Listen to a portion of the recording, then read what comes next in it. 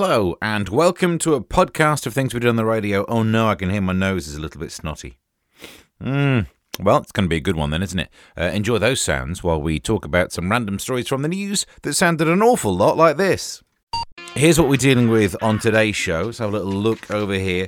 I'm trying to stay positive about getting older. It's not even near my birthday. It's only one of those days, I suppose. There's someone who named a child something. Obviously, that's been the front of my mind relatively recently. I think we did all right with naming my little lad. We'll see what this woman did. Strictly watch, because there's something in the news about Strictly. I've still not watched it. That's the update. Spoiler alert. There's a thing that might be podcast only, but might not be, because there's another thing that's podcast only and is worse. So we might just put that thing. Oh, and good news about Daniel Craig. Something we've all been wanting. Entertainment news. Larry's not here today because he's been busy. But in the world of entertainment news, it's good for... Where's my piece of paper? Daniel Craig. Because he's finally, and I say finally as if we've been actually waiting for this, he's been given the same status as James Bond. Not as in, like, fictional. Not as in everyone's going on about he should be played by a woman next time. The fact that Commander Bond has the rank of Commander, and now Daniel Craig is also a Commander. So, I mean, you're right, it doesn't mean anything, does it? But it fills the newspapers. I just feel sorry for the ones that they didn't do it to. Not only just the other Bond people who didn't get to be commanders, but Peter Falk, who played Columbo, was never granted the title of lieutenant. And I think that's a shame, because maybe he could have solved crime. He seemed good at it. Johnny Depp, not a captain like Captain Jack Sparrow, but he's had enough on his plate. I mean, Morgan Freeman once played the president, and he never got to be president. Also, in a film he played God. To be honest, that guy's aimed too high. This is in the news about getting older, and I'm certainly feeling older these days. Oh, me sciatica, me piriformis. Oh, I'm rubbing it now, and it feels good. So maybe we'll do that after I've stopped talking. People give up trying to be trendy by the age of 35. The same age as Drake and Blake Lively are, according to the newspaper. Poll of 2,000 adults say that 37% feel overwhelmed by the volume of trends sweeping the fashion pages and social media feeds. I didn't even know, this is how with it I am. I wasn't incredibly sure there were such things as fashion pages. Where do people find their I don't even want to know, to be honest. If anything, I disagree with this story because it frames it as in, oh, isn't it terrible that people hit an age and stop caring about trends? It's one of the best things about getting older, isn't it? I literally don't care. I was annoyed growing up because we were a poor family, and I remember thinking like, oh, why is it everyone at school has like nice clothes and nice trainers, and I'm worried about having such rubbish trainers. These days, I buy shoes that are worse. They are worth less than the coffees I buy. I mean, that's not a good... They also don't last as long as the coffees I buy, but I don't care about being stylish anymore, and it is so freeing. Embrace it! Because now I can look back over fashion disasters I had when I was younger. Oh, I bought some shirts that looked like I'd been sick on myself. In fact, fashion disasters that you're proud to have left behind. Oh, it's time to do our becoming a regular feature, even though I still don't know what I'm talking about. It's Strictly Watch. Not on there, it isn't. Strictly Watch. Strictly Watch. Click the wrong thing. But Strictly Watch. In Strictly News, I've still not seen it, but in the newspapers, Anton de Berg. What's that? Is it not? Well, you know, potato. Has asked the Strictly Mole to stop giving away the show's secrets. The mystery figure has been condemned for sharing results of the dance ahead of the Sunday results show.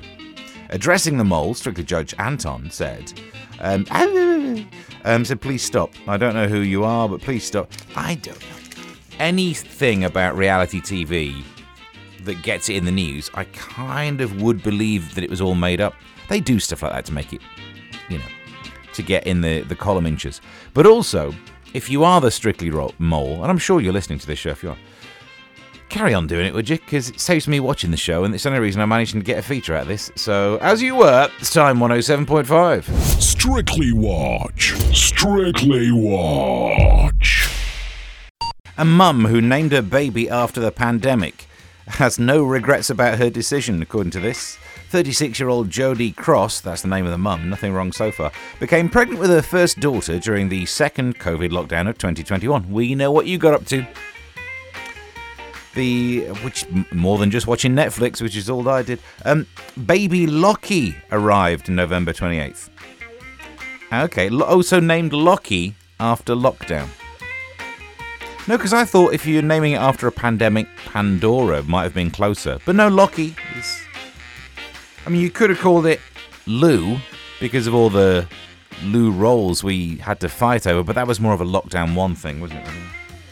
Corona. If it weren't for the fact that we think of coronavirus so easily, it's actually quite a nice name, isn't it? Have you met my other half, Corona? Vaccine rhymes with Maxine. So it's not that far. I mean, any of these would have done.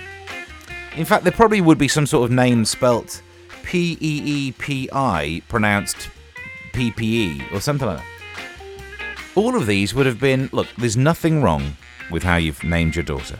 And there's nothing wrong with calling a Lockie, but it sounds less like you've named them after the pandemic and more like a big monster in Scotland. But it's up to you, and I'm not judging. Afternoon, I'm Steve. Got an itch right there. Oh, that's how you do that. So yeah, good day so far. I managed to get that itch. And we're doing a show. I think it's going all right. This is in the news. Again, maybe we should have got Larry on today, but he's busy. A tablecloth with doodles drawn on by the Beatles before their last concert is tipped to fetch £60,000. The band scribbled on a strip of white cotton before they went and did their gig. And now it's... Can we stop spending that much money on things like that? Because if you take a step back and maybe consider time to be part of space-time and therefore it doesn't really matter that things are old, all it is something that's been doodled on. No wonder we are struggling with inflation when people are taking a tablecloth, letting it sit for a while, and then it's £60,000. Because to be honest, you can still get two of the Beatles to doodle on it. Get a new tablecloth, and if you're in the right circles, you could 30k. You can make one of those. But having said that, I'm all up for making some money. So, if you want me to doodle on anything, do get in touch. Maybe I'll put one on eBay. In fact, we did that as a feature on radio years ago, earlier in my career. I think Britney Spears sold something online. So we did a radio bit where I signed some pants and put those on eBay, and. Don't really know what's happened to them, but they're probably forming some part of a binding contract I'll find out about later. We were talking about fashion faux pas after a piece of research says by the end of 35, you're done with it, mate. And I'm so happy to be done with it. I'm actually looking forward to even further in the future where not only am I not paying attention to trends, I'm just generally obnoxious. We're getting there, slowly, but not even that slowly, really. John gets in touch, and in fact, we're talking about the fashion faux pas you've done. Says, I once bought a Le Roche T-shirt from the market, only to be told by a mate down the pub that it was snide. When I asked what makes you think that, he replied, the crocodile is sewn on the wrong way around. Upside down? What? Facing you. That's on the inside. Oh, that'd do it. There's another phone in there about dodgy goods, isn't there? We should do that one day. I bought some smartwatch thing off the internet, and I'm not incredibly sure it's not spying on me for China, but... I mean, if it is, they must be bored. Jack D's in the papers for saying that he used to lace food of customers that he didn't like with garlic when he was working as a waiter. And what I like about this story is, I was chatting with someone in the production crew for Late Night MASH, and she still works in the service industry on the weekend, and she was saying what she does if she doesn't like a customer. Far worse than what he does. Because the thing about adding garlic to something is that you've improved it. If the idea that you upset a waiter and he goes off and just gives you more free ingredients. So basically, Jack, as much as you like to think you're grumpy, you should see the woman I work with. In comparison, you don't want to touch that dish.